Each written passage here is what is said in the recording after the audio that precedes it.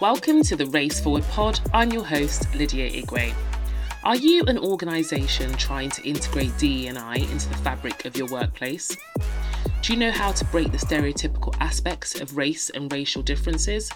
Or perhaps you yearn to create sustainable race equality that would be modelled through generations for years to come.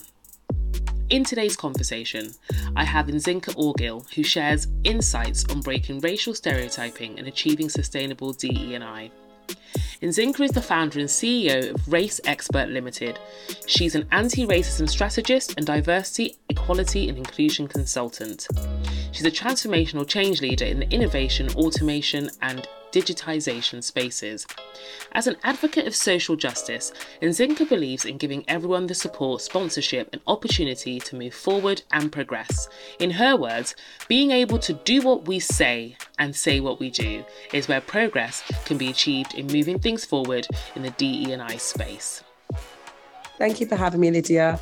I'm well. I've got a little bit of a croaky voice as I'm recovering from a cold.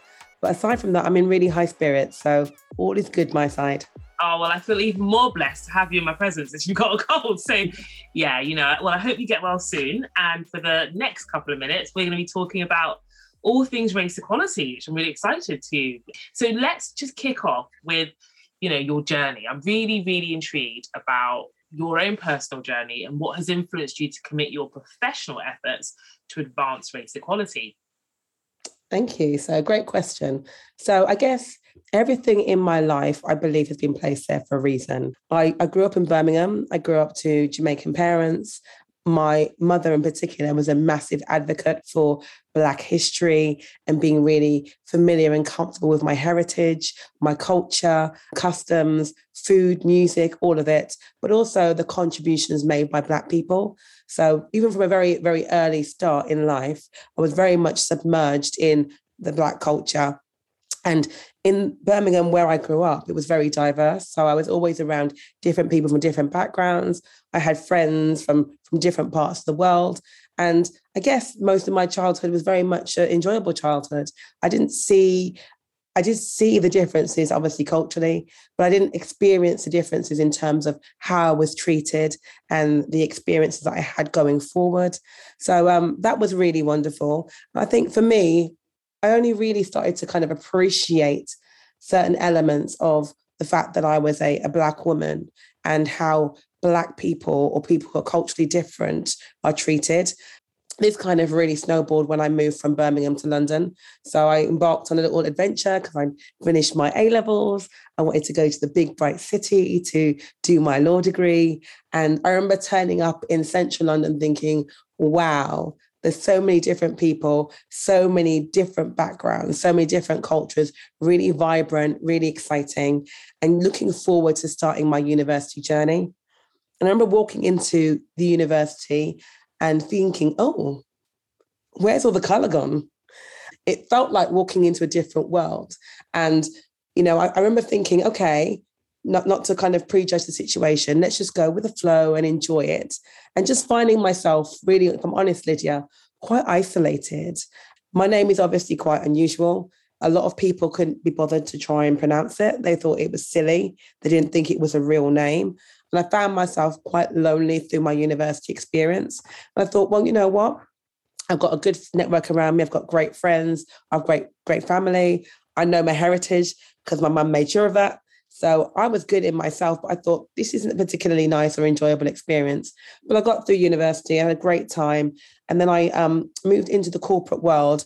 And I think this is where, for me, the shift happened in terms of not just being aware of the differences, but actually wanting to proactively get involved in being part of the solution.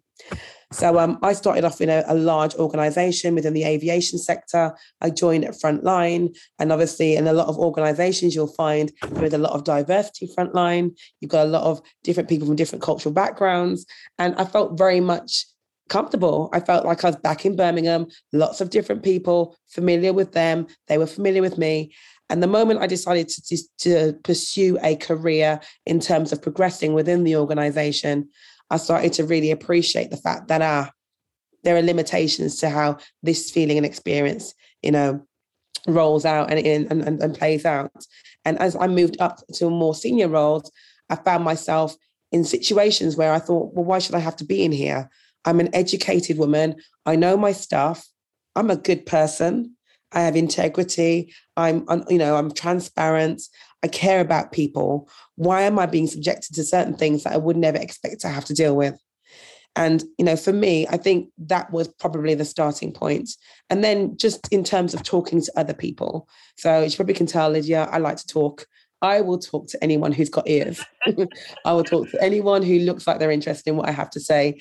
And just talking to other people, sharing my challenge in terms of progressing, and then hearing that that challenge was something that other people were also experiencing.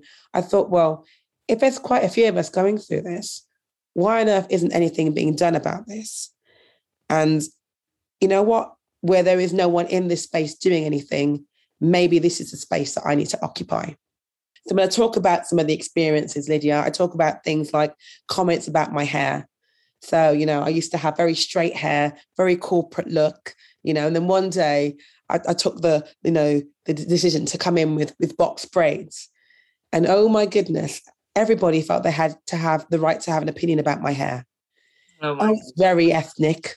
Oh, it's very tribal, isn't it, Nzinga? I'm thinking, well, what on earth do you mean? Oh, it's very exotic. And I'm thinking, well, not for me and my background. My family look like this. The people I'm around look like this. And I realized, aside from the fact that there were things that needed to be, resolved in terms of how people were treated, there was a massive piece around educating people. It's one thing to have an opinion. Does that opinion need to be something that's communicated in a public forum that's going to impact on how someone feels and therefore how they show up in their work environment? It's something I would definitely question. And for me, it started from there. I've had comments about my skin color. I've had jokes made about Black people and eating chocolate.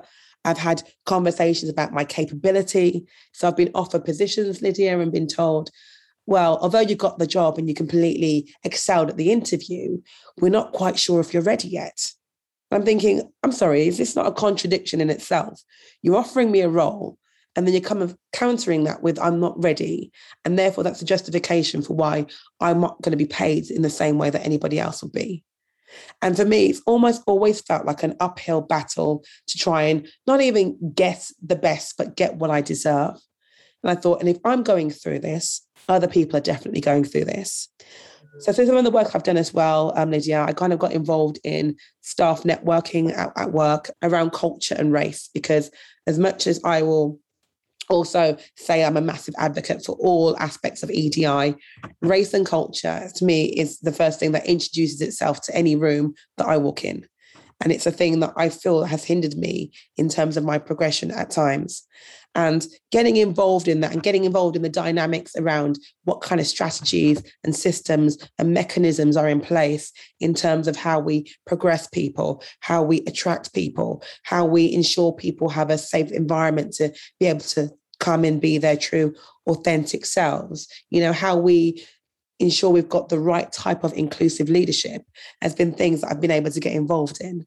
And just over the past probably 2 years, with what's happened in the pandemic, with what's happened in the media, that just for the record, we've been able to see because it was captured, but it's actually always been happening just without the camera or social media in place.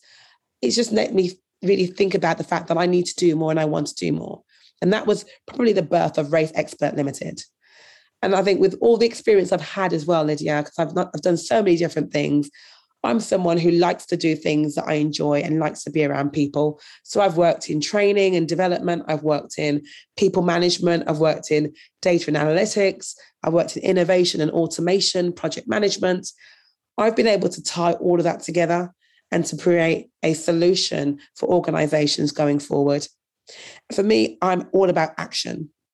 And I think that's why I'm committed to racial equality. There is so much conversation happening in this space. Let's talk about it. Let's rehash trauma. Let's pat ourselves on the back because they're doing something about it. When actually what we should be doing is taking the necessary steps, creating the intentions and taking the action to deliver change that is sustainable and embedded. So that's kind of where I wanted to get in and what I wanted to be part of.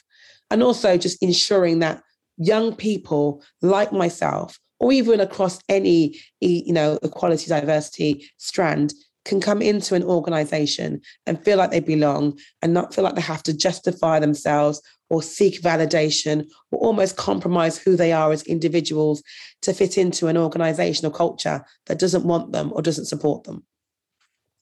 Wow. Can I just say your passion just exudes? I mean, I can literally feel it through the computer screen. So, and that's really nice of you to talk me through the whole journey from, university, corporate life, and today, really. And I think it's really inspiring. And thank God that you decided to do something about something that you feel that you've been called to do. So that's a really good blessing.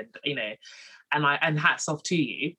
And so one of the other questions I had was around, a lot of people know now actually that there's a spike in race equality work and race and culture experts, but sometimes they just don't understand what that actually means in practical terms. So what does a typical day look like for you as a race and culture expert?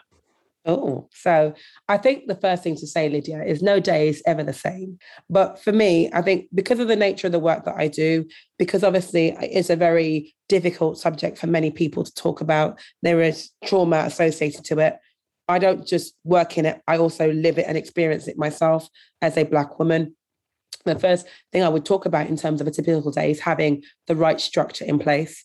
I'm really committed to a structure because the structure doesn't just support me and enable me to do what I do. It helps me to build resilience and to make sure that I can end my day and then start my next day geared up and raring to go. So a typical day for me is starting off with meditation. I journal a lot. I like to write, but I also like to speak into a journal. I talk to God, people talk to different people. But I think when there are things that come up for me, rather than having them sit with me and come out in terms of the interactions I have with people, I like to kind of almost purge and clear everything and have, almost like a blank canvas to start from. So I'll do journaling, I'll do meditation, I'll try and do a bit of exercise. If I'm honest, that slipped a little bit. I think the most amount of exercise I'm getting at the moment, Lydia, is walking to the fridge and back. So that's not good. So there's always room for improvement. But then I'll plan my day, and my day will consist of client calls. So I do a lot of client calls. I do discovery calls with my clients, but also follow-up calls with my clients, with the people that I'm working with, ticking through the work that we have to do in terms of moving the agenda forward, whether it's talking about strategies or action plans, whether it's talking about initiatives, whether it's discussing stuff that's topical or that's come up and how we plan to, incorporate that into the work that we're doing. I do a bit of researching and reading as well. I'm a race and culture expert, but no one is ever 100% an expert. You have to work on your craft, right? So I spend time and invest time in reading, podcasts, videos, anything that, works in terms of helping me to grow and develop myself, and also things that will change my perspective. I think it's really important to have a diversity of input as well. So I'm able to reflect that in terms of how I deal with my clients. Some days I might be facilitating workshops or training sessions or preparing for a public speaking event. So all in all, my days can be very different, but a lot of the time I will spend probably working and talking to people, as well as a little bit of time working independently to actually get the work done.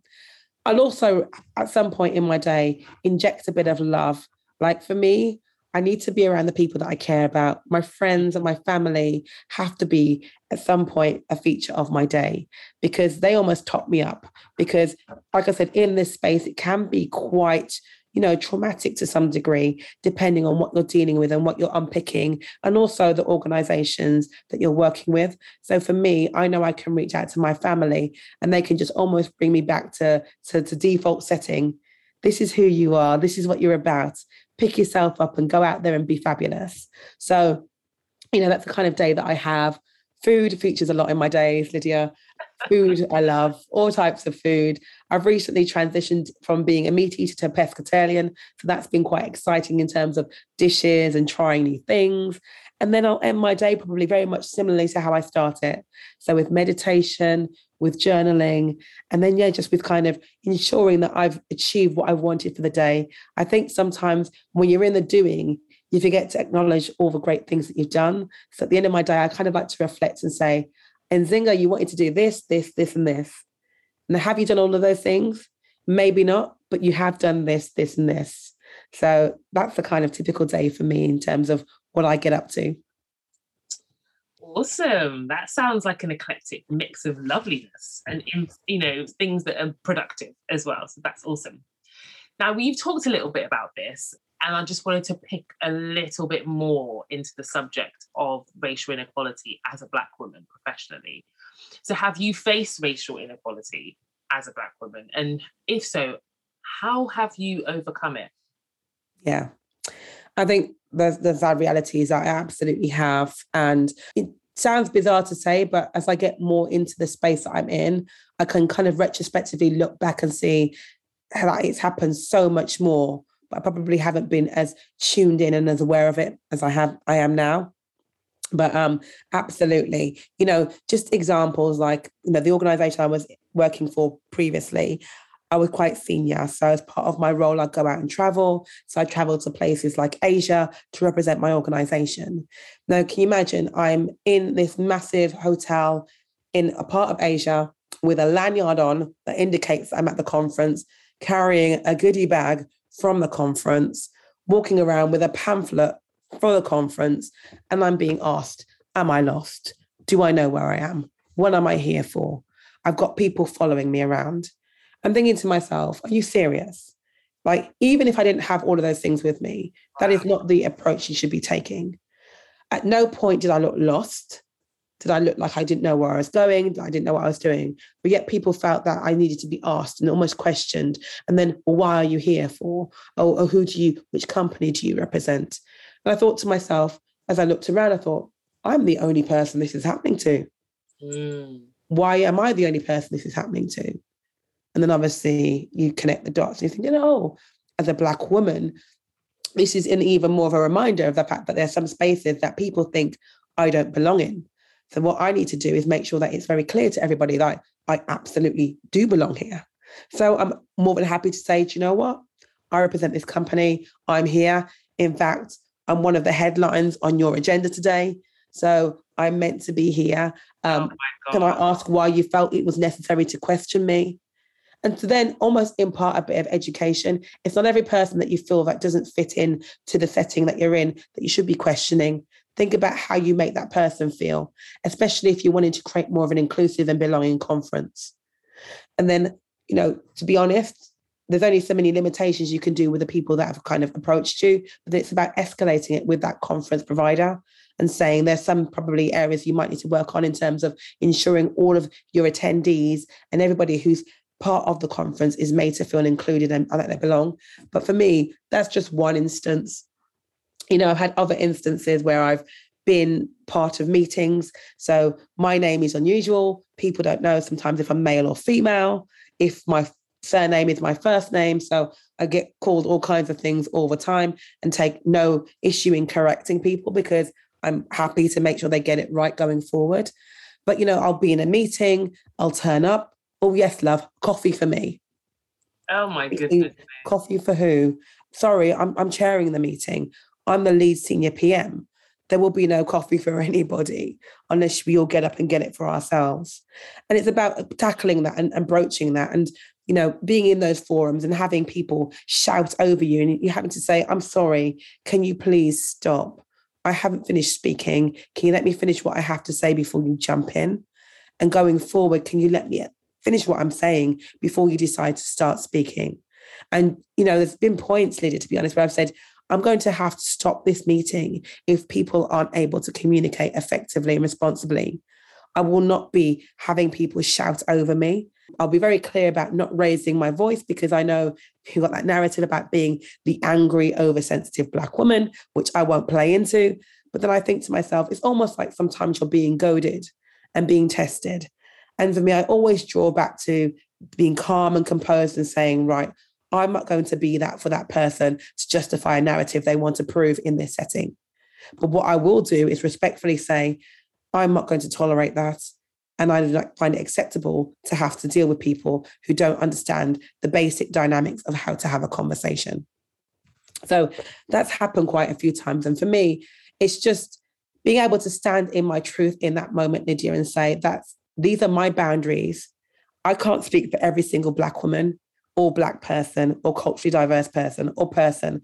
I can speak for myself. So I can tell people what I am prepared to tolerate and also what I'm not prepared to tolerate and educate them in that behavior is quite microaggressive. You know, you can't talk over somebody and invalidate what they're saying because you think what you say carries more weight.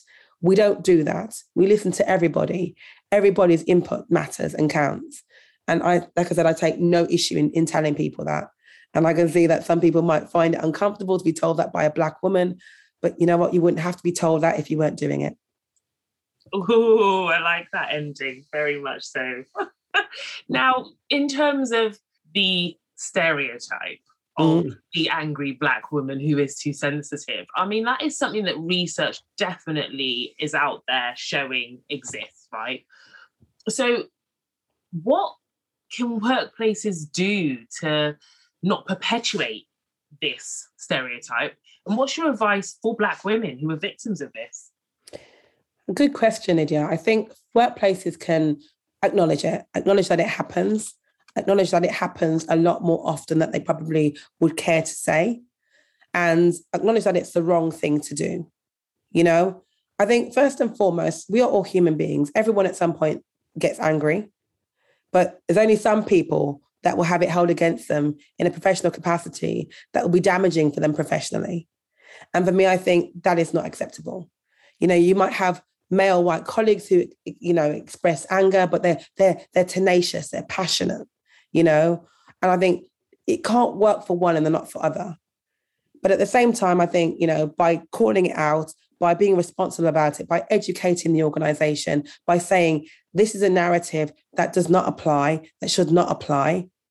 Also, you know, rather than calling out people and saying they're angry, it's about understanding, well, is there a reason why people are coming across in a certain way?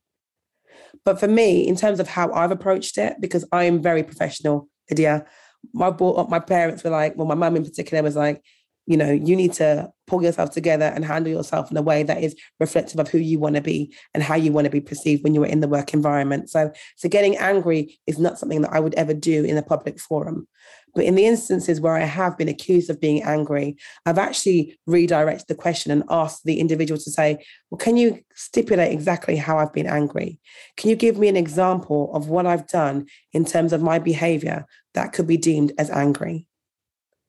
And that's the first thing I'll do. And often, more often than not, you'll find people won't have a response for that because they can't articulate it because guess what? It doesn't exist and it wasn't there.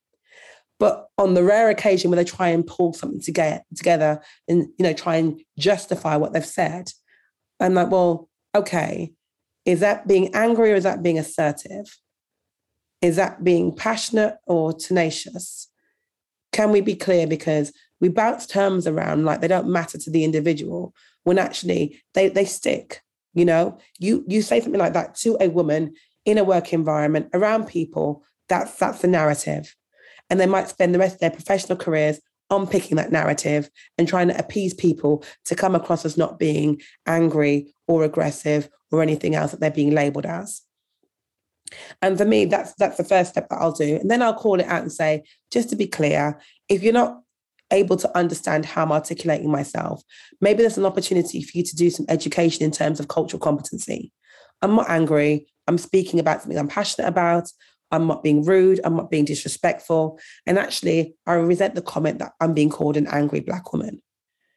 And I would really encourage you going forward to be very responsible with how you communicate.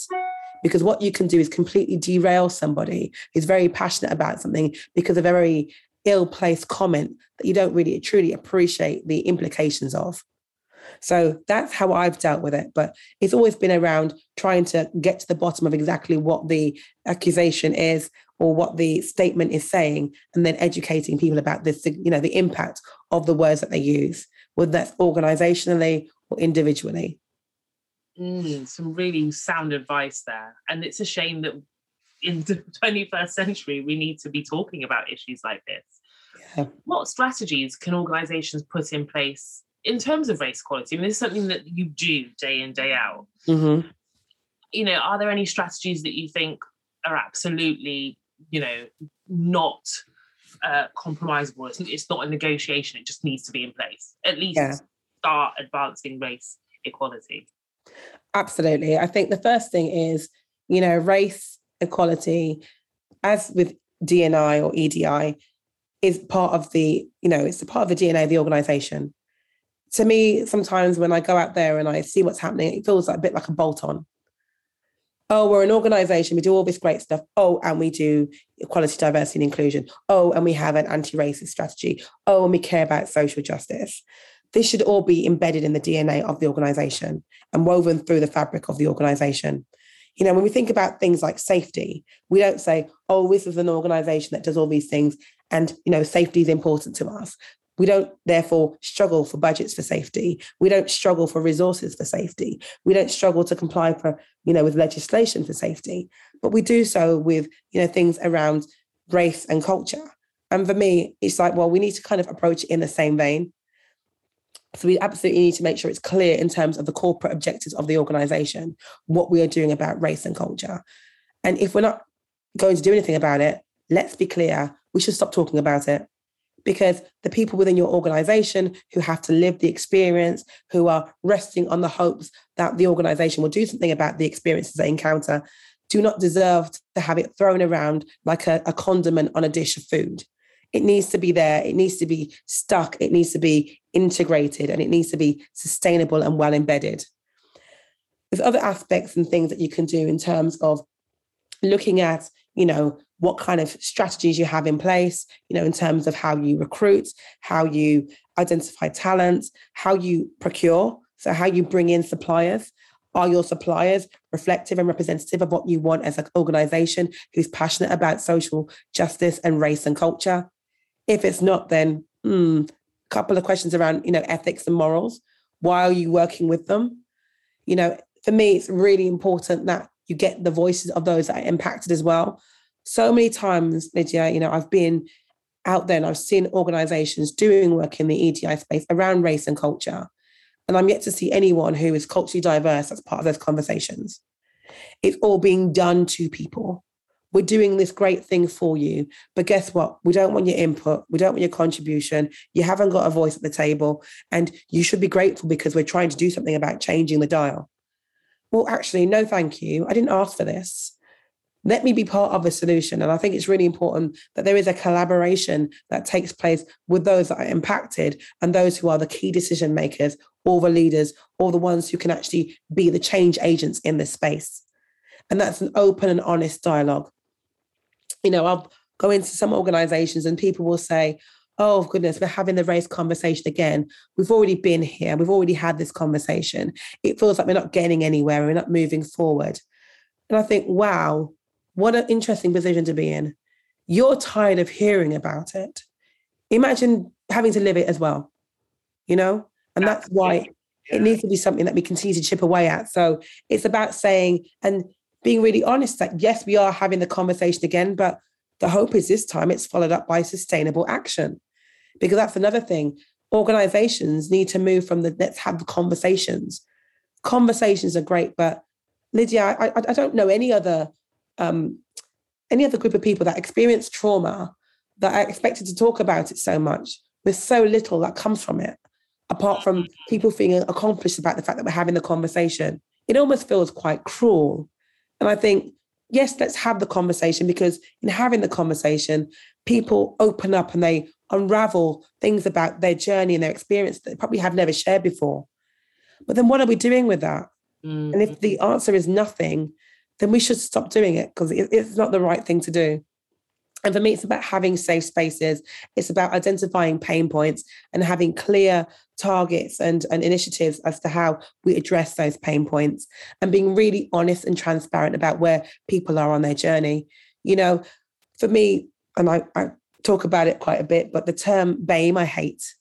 And I'm quite passionate about my hate for it, because I think it diminishes the experiences of individuals within that group of people. I think we do need to almost look at the individual experiences. So as an Asian person, what do you experience?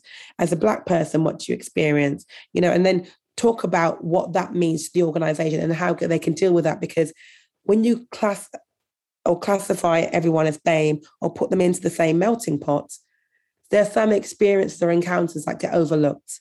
Because let's be clear, the Black experience is very different to some degree from the Asian experience. But if we're looking at data that puts everyone together, it tells us a very misleading story. And we need to be really transparent and honest about it and go into the detail.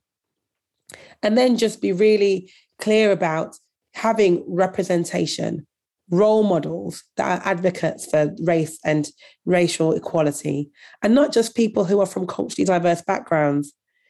Your middle-class white men and women, people who are from different protected characteristic groups. We need to be advocating for each other, because if it's just the same type of people who are talking about a problem that impacts on them, it doesn't become a problem that's owned by everybody.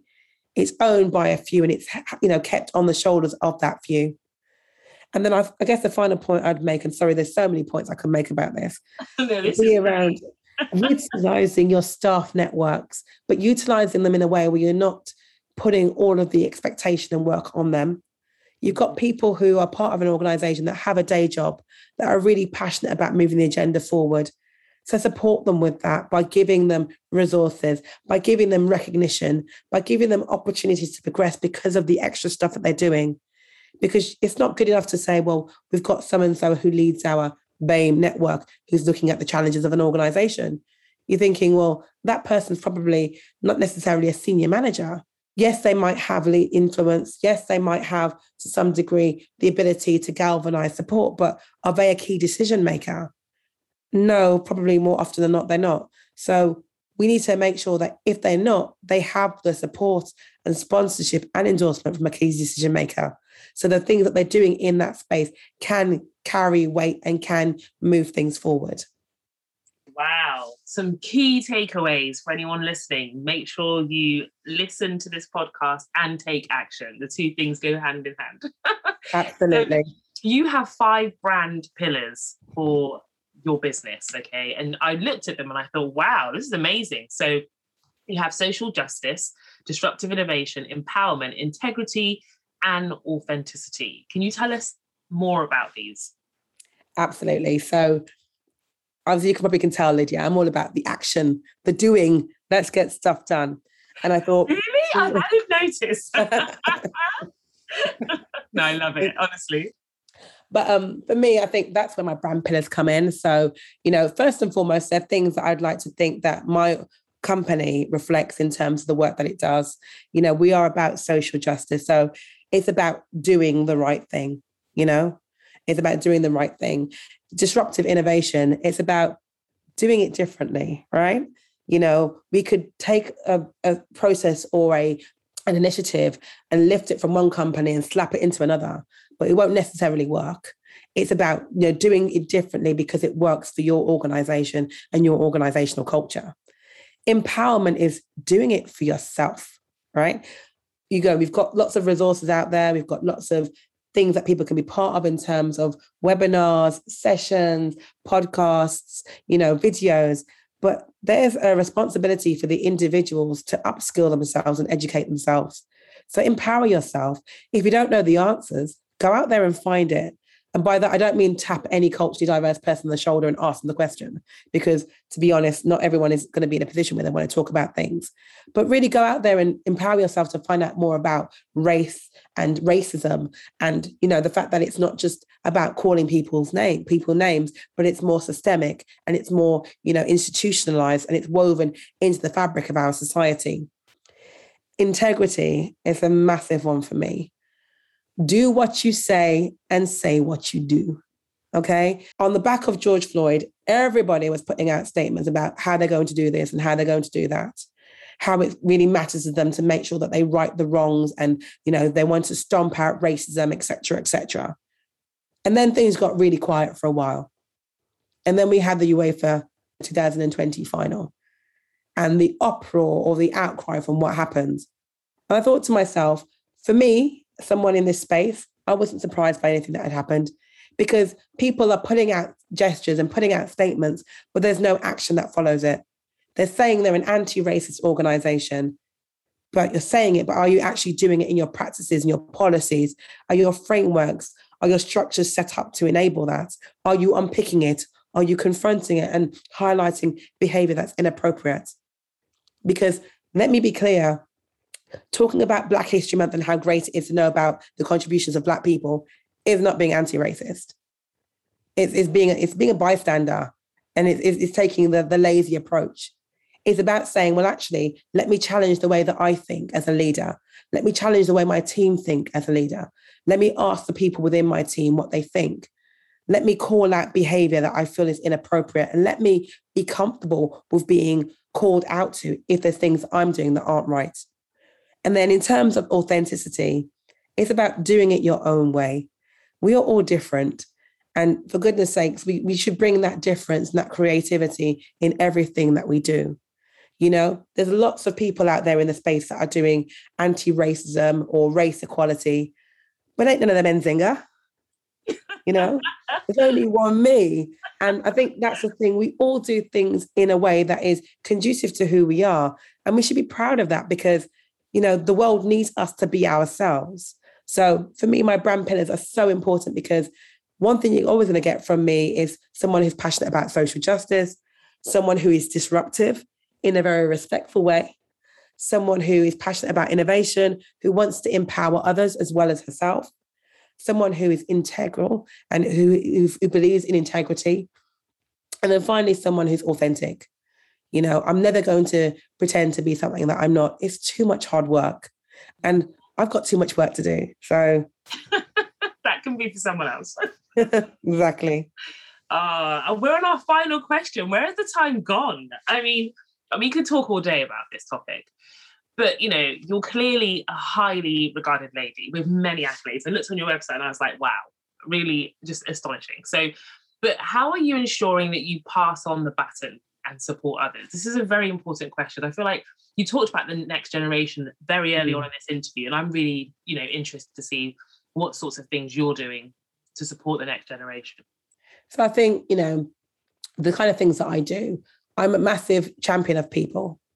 So at the moment, in the role that I am in the work that I do, I have a network that I champion and I endorse. I think it's really important we support each other and we actively advocate for one another. And for me, I'm always about the future because I love things that are futuristic, but I'm also about recognizing and acknowledging the past. You know, I didn't just stumble upon race equality, land here and start doing the work that I did. There were a lot of people that supported me and that helped me and that nurtured me to be in the position where I am today. And I owe them so much in terms of thanks because they, without realizing it, passed the baton on to me and, you know, enlightened a passion in me that wanted, you know, made sure that I wanted to kind of continue in the space that I'm in. So for me, it's about continuing to do that, to speak to young people, to speak to all people and talk about the importance of race equality, not just for those that are, you know, negatively impacted, but for everybody. You know, we all benefit from this, right? And we all need to be part of the solution for it. So for me, it's about endorsing, supporting where I can, championing people, highlighting great work. It might be an idea that I haven't come up with, but I want to talk about it and scream about it because I think it's fantastic. You know, it's about saying to young people, what can you do in the generation that are behind you? What kind of role model can you be? It's about getting people to step into who they're meant to be. And by this, Lydia, I mean that, you know, obviously I'm someone who likes to talk, but strangely or not, I'm quite an introverted person. So I'm very reflective. I'm very to myself. And yes, there are things that I feel that passionate about that I will get up and stand up and speak about. But it's about saying to everybody, there's room for you all. If you're someone who doesn't necessarily want to be in the forefront, in front of the cameras, all over social media, there's work that can be done behind the scenes. Or if you're someone who is comfortable with all of that stuff, then absolutely step into it and take people along with you. So that's why, for me, it's important to pass the baton on. Because for me, there's so much work in this space that needs to be done. We want to create a legacy. We want to keep the dial moving us forward. You know, small steps, big changes. And just by encouraging others to show up and lean into their greatness, you give others permission to do the same. So by me stepping up and putting myself out there, hopefully others will see, wow, Nzinga's really passionate about that. I'm passionate about it too. I want to get involved. I want to put myself out there. Absolutely. And you're doing just that. And I'm sure it's going to make waves in terms of inspiring people and empowering them to put themselves out there as well. Thank you, Lydia. You're very welcome. Thank you so much for your insight and your time today. It's been a pleasure. The pleasure has been all mine. It's been lovely to talk to you. Thank you for listening to the Race Forward Pod. I'm your host, Lydia Igwe. If you enjoyed this episode, please don't forget to subscribe and leave a review on Spotify or wherever you listen to the podcast. Do visit us on social media at Race Forward Pod or visit our website www.raceforwardpod.com. See you in the next episode.